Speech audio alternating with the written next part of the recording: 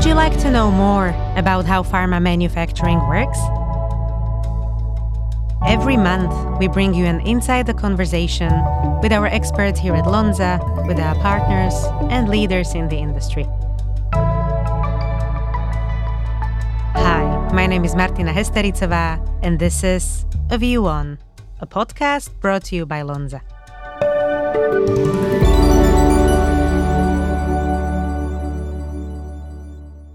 It has been a wonderful few months since the beginning of our second season.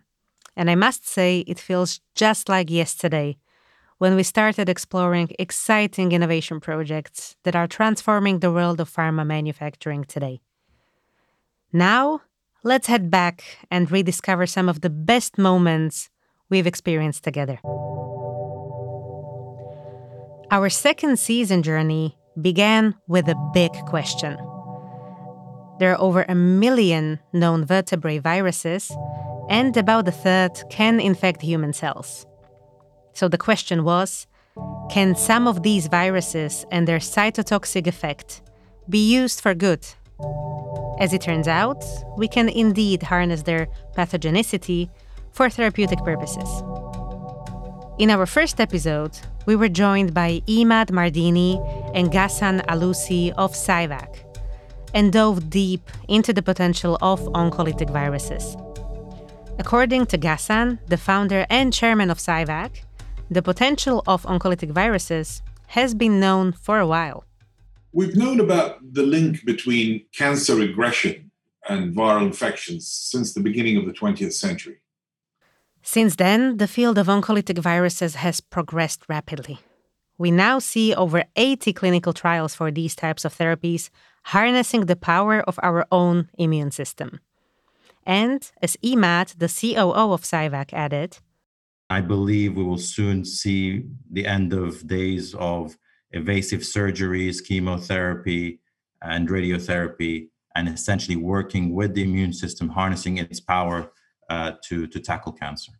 Since our first episode of this season, we've discussed many other innovative and emerging modalities. 2 episodes focused on bioconjugation. In our 7th episode, we spoke with our Lonza expert, Laurence Bonafou, about antibody-drug conjugates, or ADCs for short, and their mode of action and manufacturing. The manufacturing of ADC drug substances somehow magic in the sense that it enables the world of biologics to meet the world of small molecules. And if you want, an ADC can be seen as a vehicle that allows the selective delivery of a potent payload into the cancer cell. Ivan Bertoliotti added his perspective on the manufacturing challenges and how Lonza can help customers navigate the complexity of ADC-based therapies. It's really unique what we have at Lonza Visp. The advantage is to bring all under one roof. I think with that, you have the unique opportunity to reduce complexity dramatically. So that is related to contracting, planning, communication, optimized timelines with parallel activities are possible. We explored the topic of bioconjugates and their applications in even more depth with Victor Perlroth from Kodiak Sciences. His company focuses on developing ophthalmic therapies based on antibody biopolymer conjugates. At this time, the main focus of the company, or really our entire focus, is retina, the light-sensitive tissue in the back of the eye. It's a deep area. It's very complex. There are, difficult diseases. Kodiak develops treatments for diseases of the retina. We call it our ABC platform. It's our antibody biopolymer conjugate platform.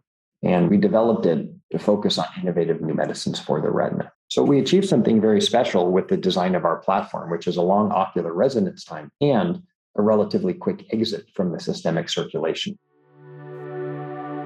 Over the second season, we covered fascinating topics such as our microbiome, comprised of trillions of bacteria, fungi, viruses, and archaea, and its role in our physiology. We spoke to Professor Iran Elinaf from the Weizmann Institute of Science in Israel about the potential of utilizing microbiome for personalized therapy. The microbiome represents, in my view, a revolution because in a matter of just 10 years, we discovered a second genome in the human body that consists of much more genes and cells than the human cells and genes that we knew before. I think this personalization concept will be more and more exploited because the microbiome is really at the heart of this human uniqueness between individuals. We've already shown this to be highly effective in controlling obesity and type 2 diabetes in what we call the personalized nutritional approach. We also touched upon exosomes, an emerging therapy based on miniature particles that are shed by cells.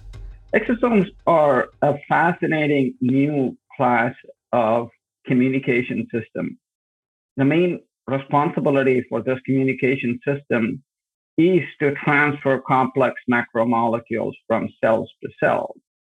That was Sriram Satanarayanan, the Chief Scientific Officer of Kodiak Biosciences, a company pioneering the development of exosome-based therapies. Their therapies initially focused on immuno-oncology. We are now looking at infectious disease and vaccine. And we are now also looking at gene therapies where you could deliver complex viral particles like AAV selectively to specific cell types. Our second podcast season did not only focus on individual modalities, but also on the entire development and manufacturing process of pharmaceutical products. At the earliest stages of drug development, so when drug candidates have not yet been tested on humans, minimizing any risks related to their manufacturability, toxicity, and scalability is very important. Raymond Donninger from Lonza's Early Development Services took us on a route across the earliest stages of drug development. If I think about de-risking, I think about identifying where there are potentials for my development journey to derail and addressing those risks, addressing those potential areas for this derailment, if you like, as early as possible. The de-risking consists of computer modeling tools that predict how the molecule will interact with the human body. And it's accompanied by novel cell-based assays that target the drug's immunogenicity. In another episode, we spoke to Yvette Stallwood, the head of Lonza's Early Development Services, about what is this immunogenicity and how we can prevent it. You don't want your patients to raise this immune response to the drugs that are being used to treat them. So it really is essential that drug developers do assess the immunogenicity risk, as not only can it impact the functionality of the drug, but it can also be a very significant safety risk for the patient. We also looked at the other part of the drug development and manufacturing spectrum and investigated the safety of injectable drug products. As it turns out, every single injection, be it a vaccine or an IV infusion you've ever received, has gone through endotoxin testing. Endotoxin, which is something that is ubiquitous in nature. It's everywhere. It's on our skin. It's in the water we drink. However, nanogram amounts, that's 1/1,000,000th of a gram, is enough to make you sick, and a little bit more is enough to kill you. We sit down with Lonza's Alan Bergenson to discuss the important safety topic and ways of testing for endotoxin presence using products based on the blue blood of horseshoe crabs or its synthetic alternative called recombinant factor C. And we didn't only focus on therapies, but also their packaging, namely capsules. I asked Liliana Palangetic, Lonza's Associate Director of Hard Capsules R&D, to talk about the role capsules can play in protecting their cargo and even in patient psychology. Capsules are made using solutions or dispersions of polymers and other additives. Besides the polymers, we also add some colorants to the capsules to distinguish between different products, essentially. So the color in that aspect plays an important role. And we see that the world is moving into more and more visual, where, let's say, the visual aspect is becoming really important.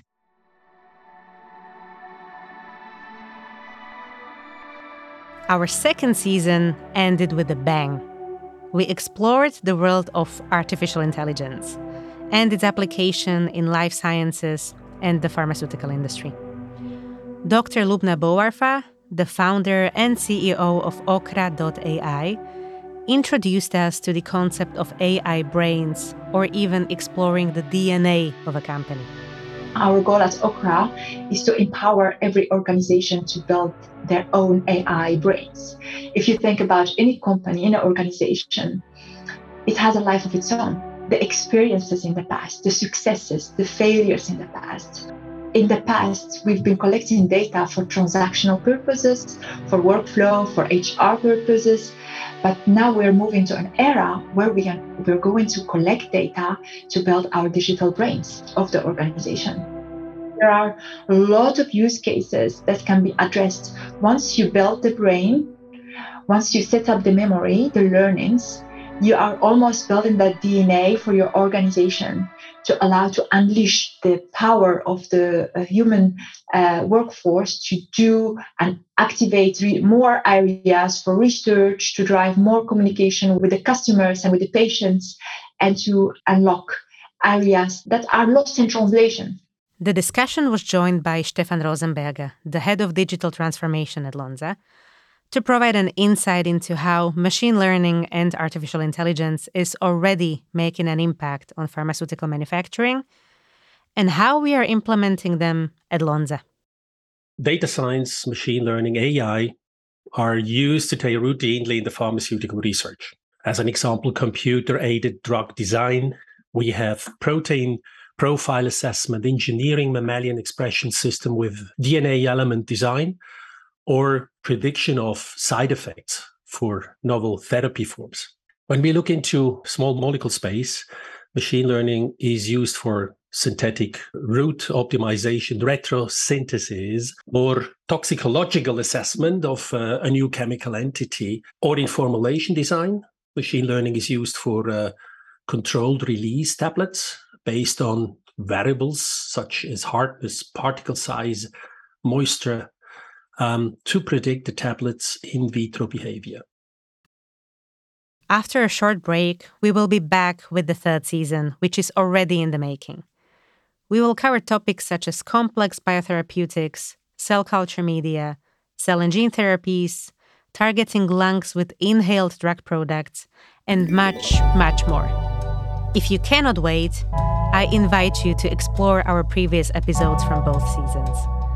You can find us on all major podcasting platforms and lonza.com/a-view-on. Thank you all for listening. This was Martina Rybar-Hestericová, the Associate Director for Science Communications at Lonza. A View On is produced in collaboration with Moo Moo Studios, with editorial and production support from Michael Mitchell. Original music and sound design by Fabio Pinto. Thank you, and see you soon.